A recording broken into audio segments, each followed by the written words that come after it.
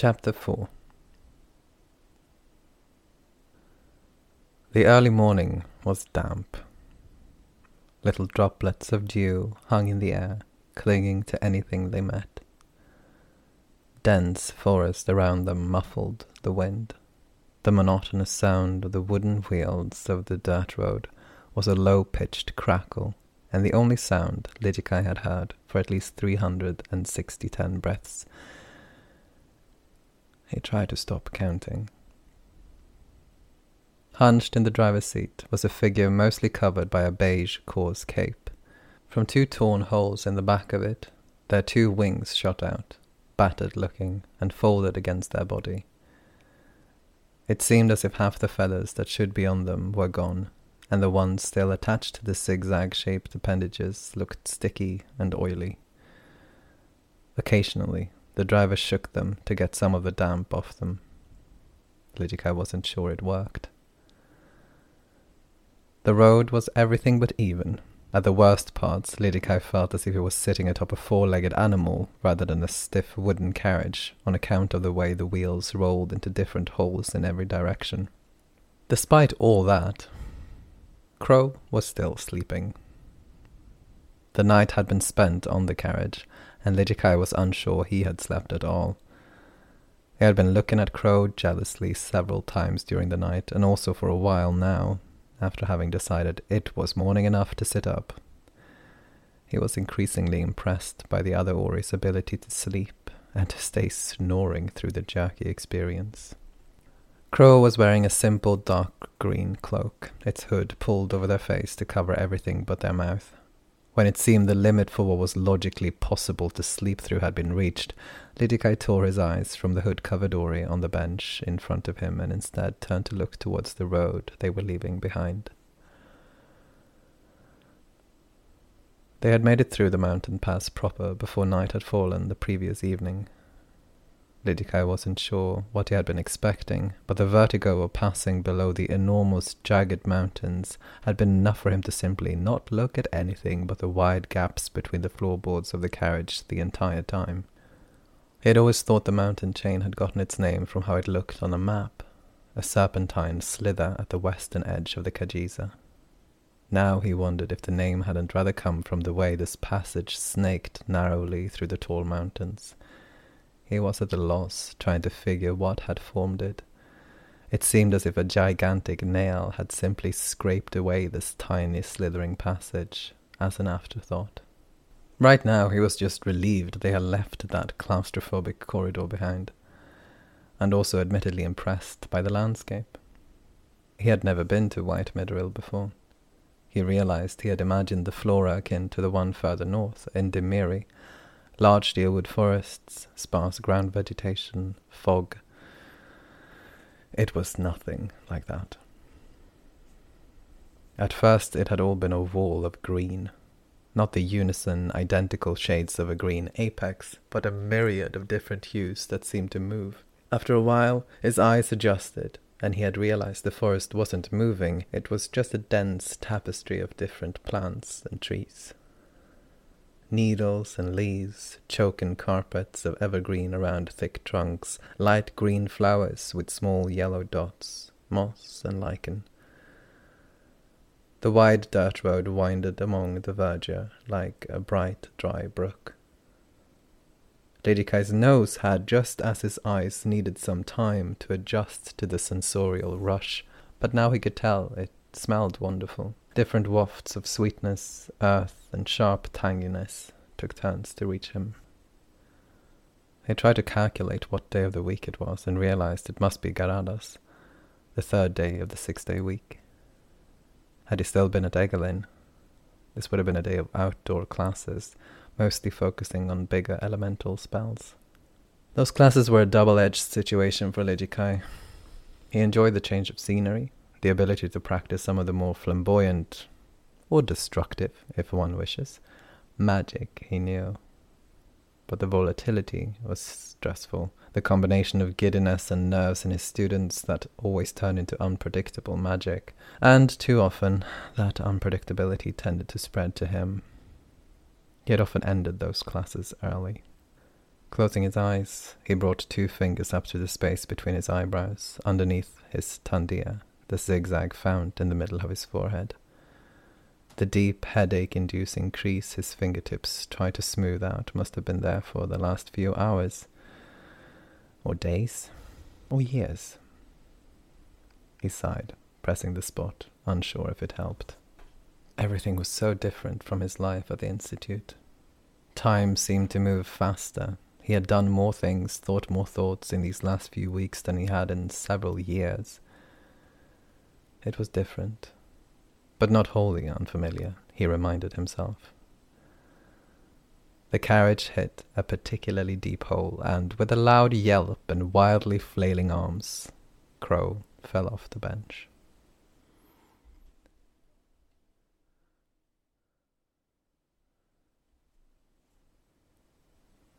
Step, step, step.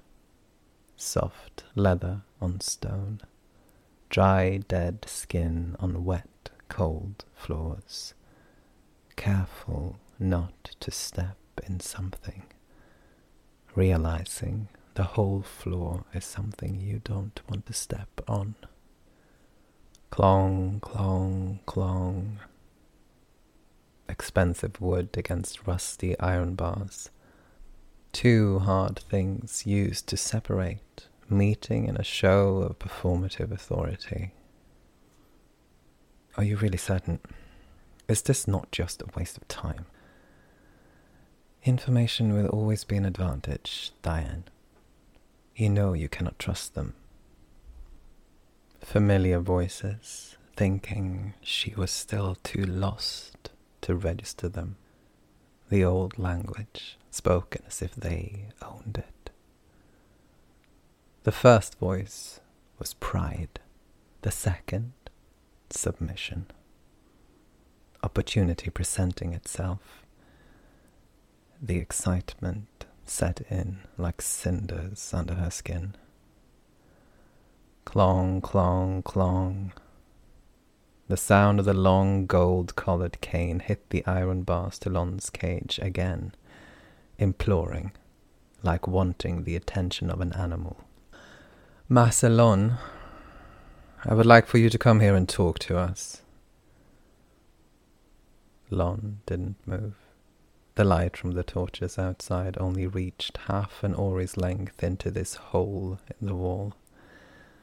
She sat in the darkness, watching. Diane or Porter, the justiciar of Eiley Tis, was very good at keeping up appearances. Lon had always admired that about her. The tall Ori could no doubt give many of the knights in Bloodmoor a run for their ill-gotten gains. Lon studied the Ori outside the cage in silence. She enjoyed watching. Purple robes clung to the Diane's stately frame, making sure one saw the idea of taut muscle underneath, and the shape of the pommel at her side. Golden leaves were embroidered on the robes, matching the tone of her skin, reflecting torchlight, sending flickers of glitter into her dark brown comb-back hair and up into her turquoise irises. There was nothing subtle about her appearance. Everything about her screamed advantage. Even Lon might have bought it, had she never met the Diane before. But she had, several times. And the one thing she was always looking out for in the justiciar's surface was cracks. This time, it was easy. The Diane's usually so steady green-blue eyes darted around the dark space in front of her, and the tan-coloured hand around her golden cane was all but cramping. Lon sensed a faint smell of sweat, though that might come from the Ori next to the Diane. Rai, the nervous wreck of an assistant the Diane always kept beside her, was there for contrast. Lon was convinced of that. Every word he uttered seemed to shake in anticipation of a reprimand of some sort. He was probably as tall as a Porter, but his posture made it seem as if he was at least a head shorter. His hands were always halfway between himself and the Diane, ready to catch every dropped note, every discarded piece of trash, every last bit of spittle. Lon grinned out into the darkness. She enjoyed seeing the Diane like this. She enjoyed it a lot. And here I thought you would never be smart enough to be afraid of me, she said. But it was almost a growl. It had been a while since she had talked. Consonants were muddled, vowels stuck somewhere around her chest. The Diane was silent, and it seemed it was unintentional. She had flinched at the sound of Lon's voice, cane making the same clong against the iron bars as it had before. Lon saw the Diane's lips becoming thinner. Master Lon, please let us talk in a more civil... Lon was faster than she had ever been before. Half a breath and she was pressed up against the bars, fully visible in the light of the torches. As if of an opposite magnetic pole, the Diane flew back into Rai behind her, who fell in his effort to keep the Diane upright. The Diane stood, panting, the cane held out in front of her like a weapon. Lon saw the founts on her face, and the few visible below her long sleeves give off a dim blue light. The real weapon. She wondered what shocked the Diane most. Granted, Lon had not seen herself in her entirety for a while, but the parts of her body she could see were changed. It was slow, but definite, and the way she had been treated in here had not exactly helped in producing an appealing presentation. Grinning wide, running her tongue over sharp pointed teeth, she relaxed her posture in leaning against the bars, trailing the short claws on her hands against the rust. The sound made her teeth itch. She kept going. Lazily she scratched the bristly hair on her stomach. Master Lon, the Diane started again, unable to look Lon in the eye, and hiding that fact by fuzzing over her still immaculate-looking robes. Just Lon, Aporo. We have moved past formalities in our relationship, wouldn't you say? She was starting to find her way around the sounds again. The longer teeth proved a bit of a problem, and her tongue seemed to be in the way more often than not. I need some information from you, Lon. The Diane's voice was quickly stable again. Lon could smell on her that it was only posturing. Oh, really? Lon said, a chuckle coming from deep in her stomach. I need a lot of things, and I'm quite sure you would never give me any of them. Eager to hear what you have to offer for my services, I have to admit. It regards your blood-kith acquaintance. Lon's eyes went a little wider, and then she frowned. Why would the Diane need to know anything about dairy? Then again, knowing her, dairy probably provided one reason every 10 breath for people to track her down. Also, how did the Diane know dairy was blood-kith? Many questions, only bringing more reluctance to part with any information. Still waiting for that prize. Lon hissed, tensing to press against the bars again, grinning at the Diane, reflexively balking. I am sure we can come to an agreement. There was a shift in the air. Lon wondered if the Diane thought she wouldn't notice, or that she would be scared into inaction. Granted, no founts lit up at the magic the Diane focused, but if you knew what to look for, what to feel for, you noticed, despite what was presumed. The energies around them homed in, narrowed. Everything pulled towards Diane or Porter, every particle, every thought, every attention.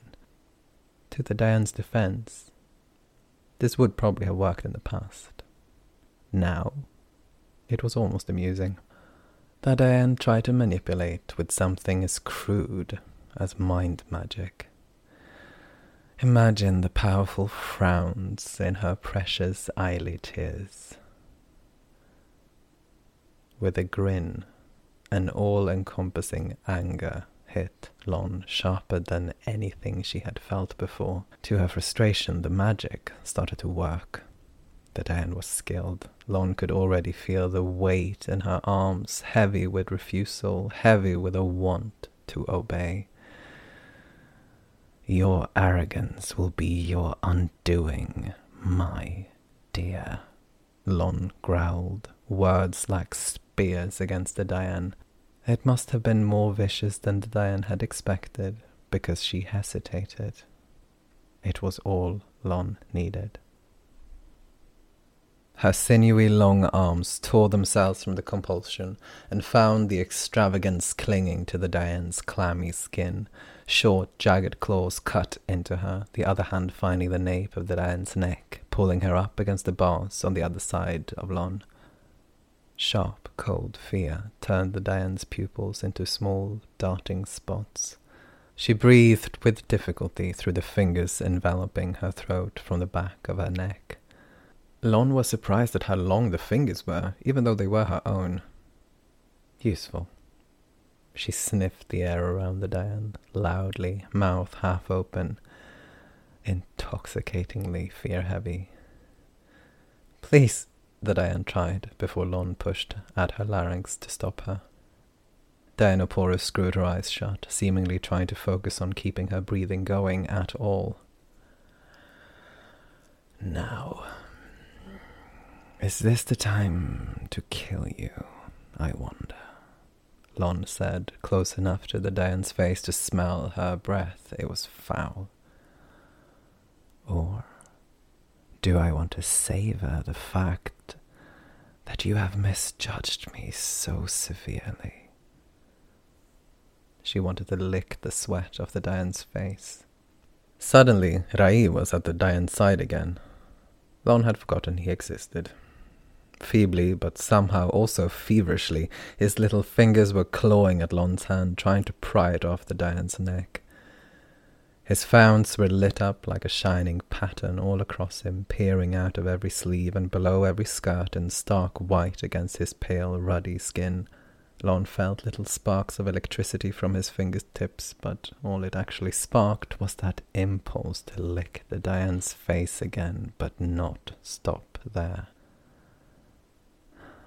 "I think I would like to keep your fear alive for a little longer." She wheezed against the Dayan's face before throwing her to the ground, instead grabbing hold of Rai before he could move. His fear was louder, brighter, unhindered. She needed it. She had to have it. The iron bars of her cage did not have enough room between them to allow for anyone to go through, not even someone of as unassuming a volume as Rai. Despite that, Lon made his body end up on her side of the cage. The sound that Dayan let out at the sight indicated it was not pleasant to look at. Lon couldn't stop, wouldn't stop. The fear practically pulsated out of Rai now, and she did all she could to partake, to make it hers, devour it. Blood under her claws, on her hands, down her throat, bone meeting teeth, fear slowly silenced. She stood up when Rai's fear had completely faded. With an intoxicated shudder, she realized she could push away the iron bars. They parted under her pressure as if they were saplings. It took all her willpower not to taste of the Dayan as she had tasted Rai. But she heard the thundering sound of feet approaching, felt the vibrations of the Dayan's magic calling her precious ribs to her. This was Lon's chance to run, the only chance she would get. No matter. She would let the Dayan's fear mature like wine. Then she would come back for her. It hadn't only been a particularly deep hole in the road. It had been a hole, and then several more, dug by hands. Because of said holes, the carriage had stopped. The driver had, uncannily quickly compared to their frozen hunching over up until now, dived backwards and run into the surrounding forest, nowhere to be seen. Crow had scrambled to their feet, shouting after the fleeing driver, but had fallen silent at the sound of another voice, this one from the front of the carriage. Lidikai was standing up, jaw clenched, staring into the knocked arrows of what he assumed was a group of Ori wanting his and Crow's valuables. Hopefully that was all they wanted, anyway. The arrows seemed alarmingly close to leaving their bows. There were 4 of them, all dressed in some sort of attempt at unison, dark green fabric that made for good camouflage here. Their faces were smeared with a greyish colour, matching the surrounding trunks quite well, in a pattern that might once have been skulls. "Throw down what you have, and we'll let you move on. Simple," said one of them, the only one with no bow. As she sauntered closer, a dagger spinning around her hand in a way that made Lidikai doubt gravity, he saw no founts on her. And no hexbrands, something he was unused to looking for, admittedly. As she moved closer, eyes steady on both of them, Lidikai felt a shockingly strong wave of heat run through him. Involuntarily he felt the founts on his underarms respond, and was very happy he was wearing so many layers. He could have understood fear, that seemed like a logical response in this situation, but he was furious, and the only thing that seemed to be stopping him from acting on that was his confusion over the feeling. A touch on his shoulder made an actual flame trickle between his fingers. It was Crow who had touched him, and they drew back their hand instantly as they noticed the flare. They raised their eyebrows a little, shaking their head at Lidikai, which didn't help him at all. The waves did not subside, they seemed to only get stronger. Before anything else could happen, however, Crow jumped down from the carriage in one swift motion, and Lidikai closed his eyes, anticipating the sound of arrows through a body. It didn't come. As he opened his eyes again, puzzled, he saw Crow simply standing in front of the 4 robbers, hands held out casually in front of them. The 4 green-clad Ori stared at Crow, not with fear, but some sort of mute, paralyzing fascination. "I understand your situation, believe me," Crow said, "but I think it would be in your best interest to leave. See, my friend up there." Lidikai tensed at the motion Crow made back towards the carriage, but not a single one of the robbers tore their eyes from the Ori in front of them. "He's an augur. You know what that means, don't you?" Something seemed to shift. Lidikai felt it, and it almost made him nauseous.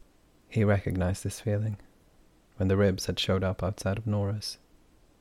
He should have asked Crow about this when they sat down at the inn. Why hadn't he done that? His breath shallowed further as he saw the vibrations in the air spreading from Crow to the bodies of the bandits, snaking its way up to their eyes, widening them in shock. For a moment, he felt as if he was standing with his nose up against a painting, afraid to move, afraid he would shatter reality if he did. "Shit, shit, shit, shit," was all he heard, in decreasing volume, as the robbers stumbled over each other and ran off into the forest. The world returned to its usual dimensions in a shudder. Lidikai saw Crow's shoulders slump. Without another word, they climbed up in the driver's seat and took the reins. The grey drifter, pulling the carriage, a beetle reaching up to Crow's shoulder at wither height, had reacted as if nothing had happened since they stopped. It stood still, with only its long antennae constantly twitching around its little oval head. Its black-red body had a metallic sheen, not unlike that of a mender, glittering with the wetness of the indecisive moisture in the air. "Hey!" Crow suddenly shouted, very loudly, in the direction of where the driver ran off to. Lidikai flinched violently. "You coming back?"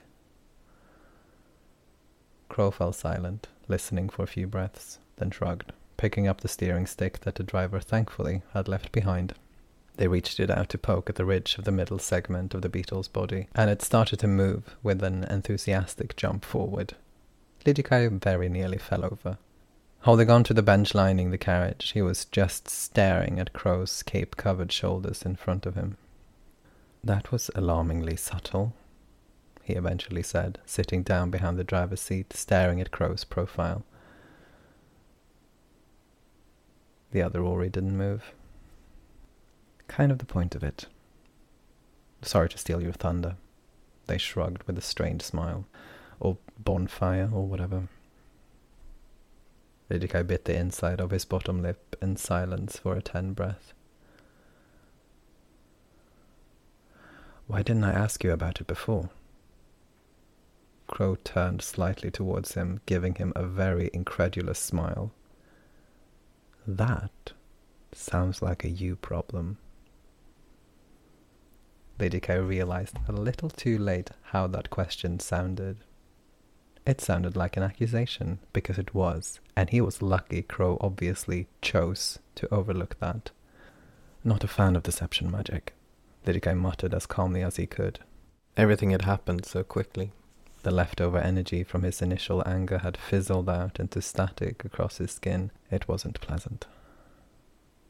"As I am 100% positive I have already told you, neither am I." "And you didn't answer my question why you don't." "Sounds like me, yeah." Crow sighed sharply. "Look, I don't do it at all, normally. But you seemed ready to... I don't even know.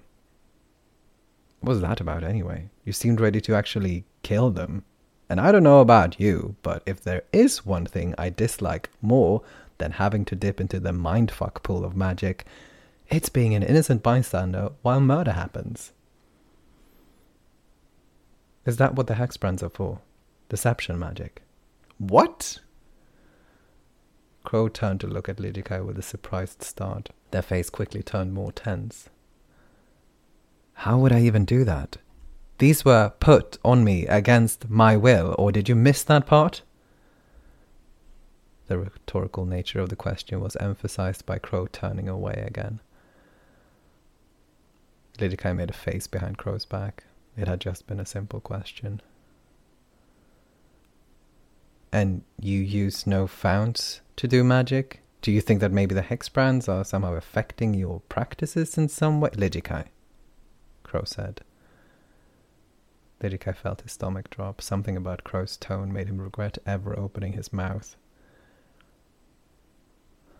"I really don't want to talk about this," they continued, much quieter. "Very well." Lidikai's curiosity had instantly turned into a massive desire for the conversation to be over. The two of them continued in silence. The tension stayed for a while, but shorter than Lidikai had expected it to, and eventually settled in muted contemplation.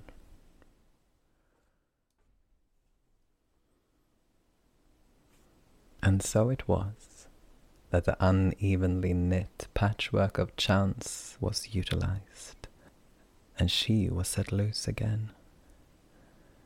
The empty spaces and the blood she left in her wake seemed to vibrate, seemed to want to tell the world to beware now, to watch its young, to fear the sheer force of violence. And those of the same mind as she howled in joy and excitement.